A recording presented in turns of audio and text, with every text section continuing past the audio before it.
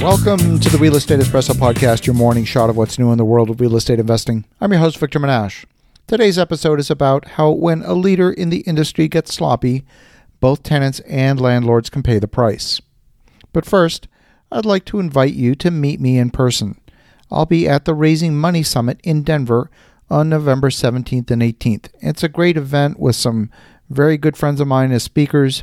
It'll be Kathy Fettke, Richard Wilson, Anthony Chera, Mark and Tammy Kenny, Kevin Bupp, along with yours truly and a host of others, and I really look forward to seeing you then. If you're interested in learning more about this event, including getting a special discount from me, send me an email to victor@victorjm.com and just let me know about the Raising Money Summit in Denver, and I will send you a special discount code.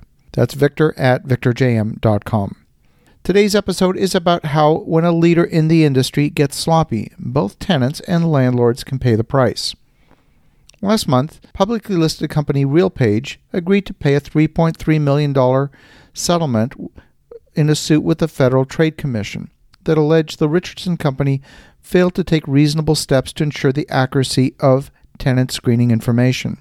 The commission alleged that over roughly a 5-year period between 2012 and 2017, RealPage screened apartment applicants for criminal records using criteria that only required an exact match of the applicant's last name and a non-exact match of the first name, middle name, or birth date, the result of which potential renters were associated with criminal records that did not belong to them, and they may have been turned down for housing and other opportunities.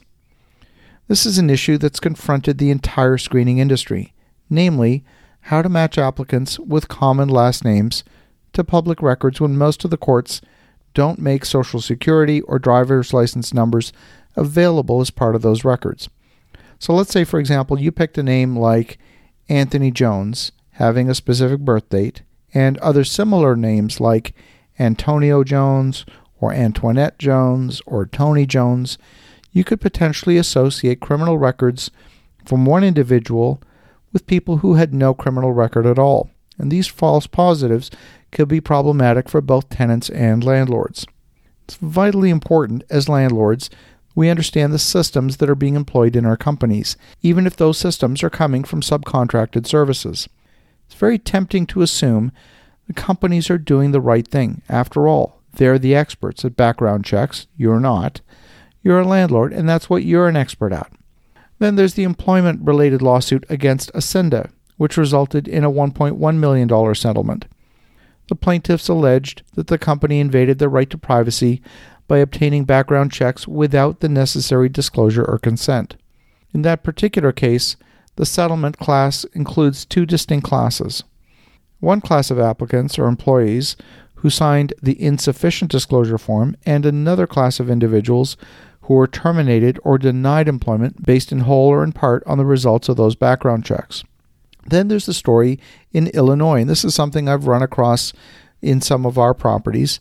Some tenants have successfully sued landlords for failing to pay interest on security deposits.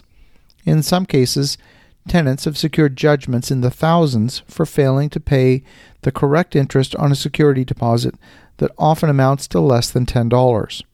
All of this liability can be present when your subcontracted third parties don't have the right systems in place. It doesn't matter whether you're hiring an employee or qualifying a tenant, there are matters of privacy that if your property management firm doesn't do things properly, if the background check firm you hired doesn't do things properly, you could be liable for the missteps of your subcontractor. I believe that when you hire a company to do work for you, it's a good idea to ask questions about how they operate. I've often been surprised by the answers I receive. I remember interviewing a property management firm, and I had a list of about 20 questions about their internal systems and processes. For example, I asked them how often they made site visits to the property. Their answer surprised the heck out of me. They said twice a year. I nearly fell off my chair. Needless to say, I didn't hire them, and I don't even remember the answers to the other 19 questions. Don't assume they're going to be doing the right thing just because they're the so-called expert. Put together your list of due diligence questions and do the deep digging to make sure you've hired the right subcontractor. Make sure you understand their processes and how they work. In the meantime, have a spectacular day. Go make some great things happen. We'll talk to you again tomorrow.